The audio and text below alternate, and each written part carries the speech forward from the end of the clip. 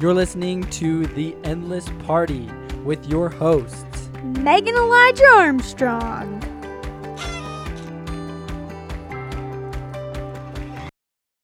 Hello, everybody. Welcome back to The Endless Party. We are so glad to have you here with us. So let's just jump right in. Today's title of this podcast is Seek First to Understand Before You Are Understood Party. And we want to talk about a couple of things in this podcast, but one of the things is the understanding of listening. And this just goes back to... Actually, before I go there, let's just think back to a time that you were engaged in a conversation with somebody else, and you were the only one engaged in the conversation with somebody else. Oh, that's the worst. Right, so like... They are just completely disengaged. They are either waiting to interject and tell you a story that they just remembered, or they're on their phone. And it's probably the worst feeling in the world, when right? When you're talking and someone pulls their phone out of their pocket and just starts like scrolling. Yeah, you're okay. like, what? Yeah. It hurts my feelings. And so it goes in that this topic kind of encompasses this understanding of listening. And there's a quote. It basically says like, hearing is a gift, and listening, I'm trying to remember what it said. The willingness to listen is a choice. And so I think that's one thing we all should remember in seeking to understand other people. If that happens to you in a conversation, usually it's because we don't understand the person as well as we should.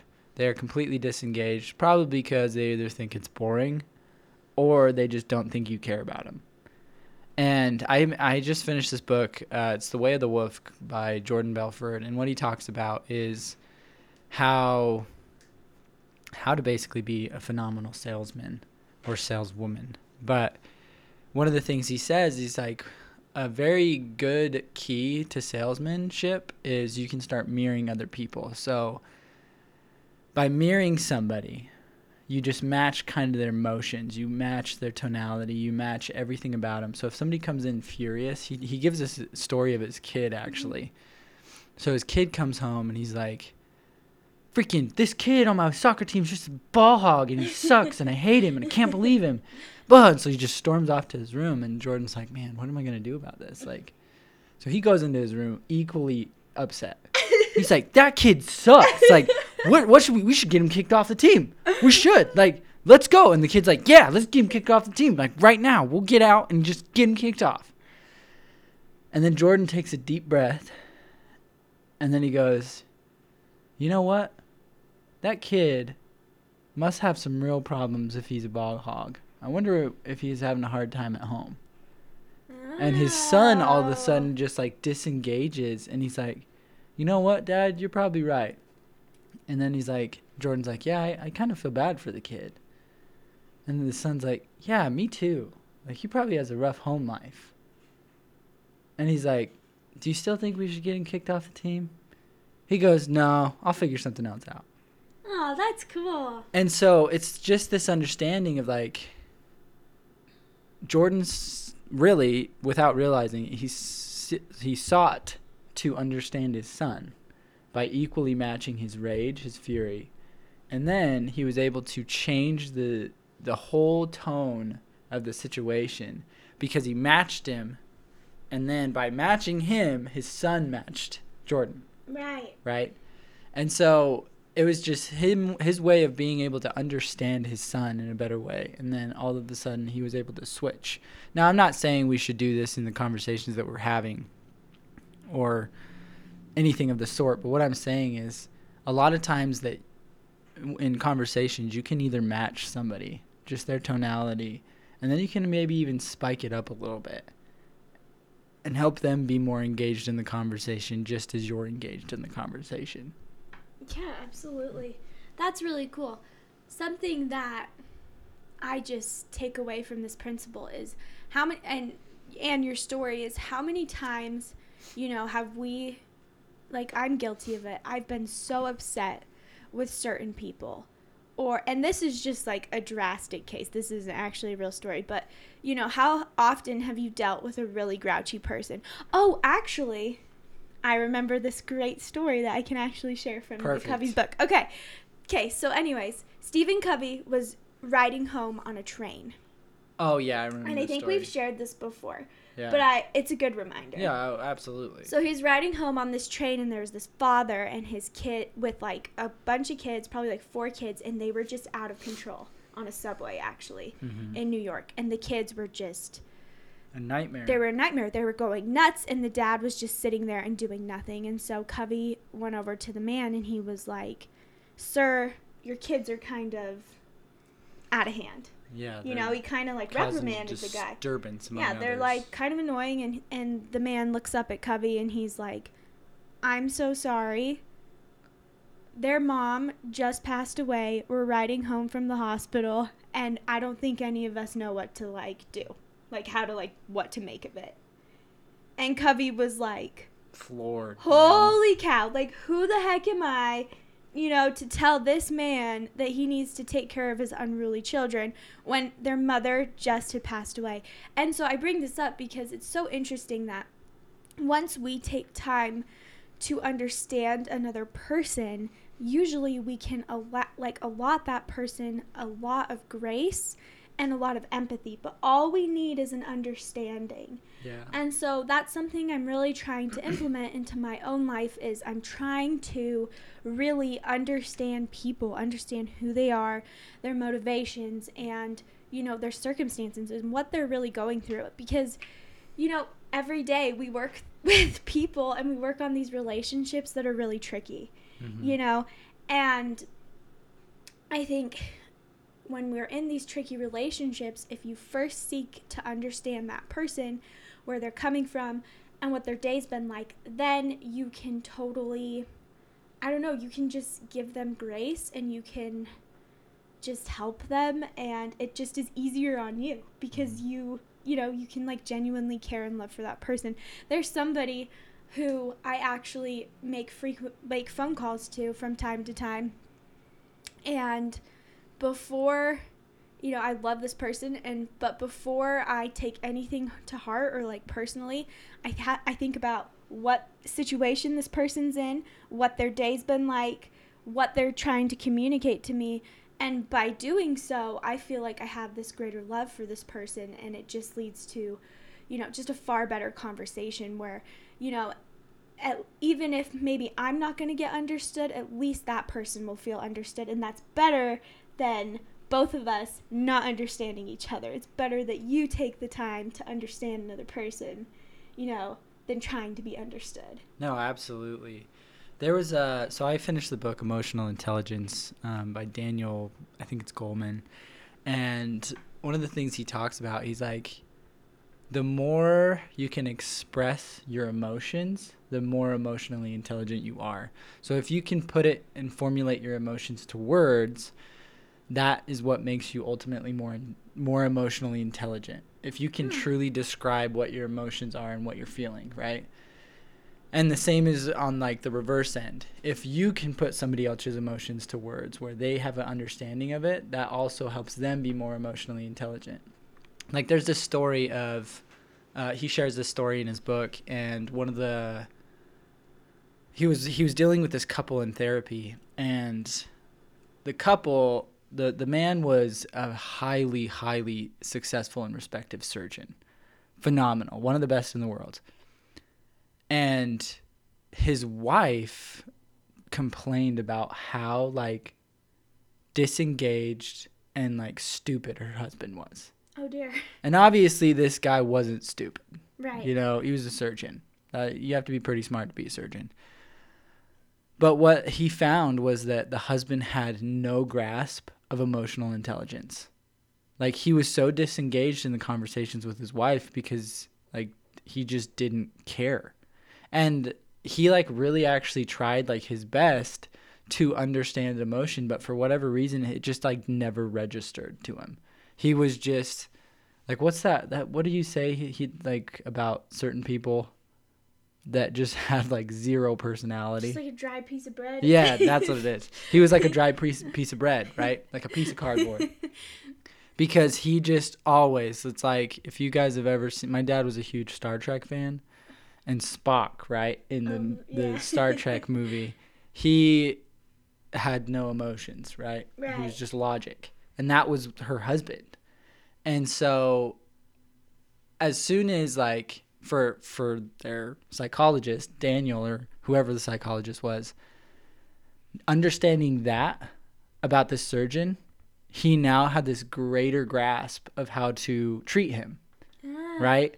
But his wife, she didn't seek to understand her husband. She just didn't care. She wanted the romance. She wanted the spark. She wanted all of it. But that's not what she married, right? And so he's like, there's definitely a line where accepting somebody as they are, as well as like that person making an effort to be something more. Absolutely. Right? And there's definitely that balance, but the whole process, it's like the wife definitely could have taken time to understand her husband better, and he could have done the same. He could have like tried a little bit and tried to understand his wife better.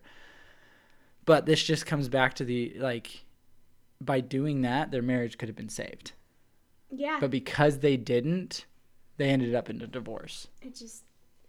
Wow, that's really interesting. Yeah, I mean, that was a lot to take in. That was pretty heavy. But it's just that understanding of seeking to understand before seeking to be understood. Yeah, I think something that we all forget, and I don't care if you, well, I actually do care. What was I trying to say? If you say, well, I don't really care if people understand me, it's like you're wrong. Everybody wants to be understood. Everybody wants to be understood. It's in all of our hearts. Each of us want to be deeply admired and really understood for the people that we are. And so if you can take that time to try to really understand other people, it's interesting how they will start to become way more open to you, to your influence, and how you will become way more open to having like just a relationship with them and being able to like genuinely love and care for them. Yeah, and that just reminds me of the topic that Carnegie, Dale Carnegie, he explains in his How to Win Friends and Influence People, and he says the number one topic that people like to discuss is the topic about them. You know, that's like everybody's favorite topic is being able to speak about them. And a lot of times that can lead to understanding. Yeah. You know, if you find out what somebody's truly passionate about, or what they're struggling with, or their triumphs or their miseries, whatever it is, like, you can have a better understanding of these people. And by doing so, like Meg said, they end up wanting to have a better understanding of you, because they truly seek for that love, that companionship, that friendship, that understanding. And so if you're struggling in a conversation with somebody who's just scrolling on their phone, like, make the conversation about them. And I bet you they'll put it down. Yeah. Like, start asking them questions about them. Yeah. And if they don't, sorry, like, there's sometimes I bet like, they will. It doesn't happen. But I bet they will. If they do, like, just turn this topic on them. And by doing so, like, that understanding will be reciprocated. Yes. Reciprocated. Yeah. Yeah. There's one thing I wanted to also say that I've been trying to rid myself of the habit of. I think one is listen, like, I'm trying to listen, to genuinely listen and understand, not to respond, not to have something to say back. Right. But another thing, you know, our minds are always going and they're always thinking, and that's not a bad thing, but I've really tried to rid myself of the habit. If I'm in a conversation with someone and I notice something, maybe I don't know, maybe a trash can fell over, or maybe I don't know, like, if there's just some other distraction, you know, I try to, like, not, like, draw attention to it, because, you know, if Elijah and I are having a conversation, Elijah's telling me about his day, and then I'm like, oh, look, there's a squirrel outside on the tree, It's like, what message am I communicating to Elijah as he's like trying to tell me about all the things that have happened? That it's happens like, too. It It's happens annoying. all the time. It's just not a good thing. It's a habit, you know? And so you really have to learn how to like school your mind and really like intentionally listen, because your mind is always going. And if you feel that you should interject or that like you should interrupt the person, you should really think about what it is that you're going to be interrupting them for.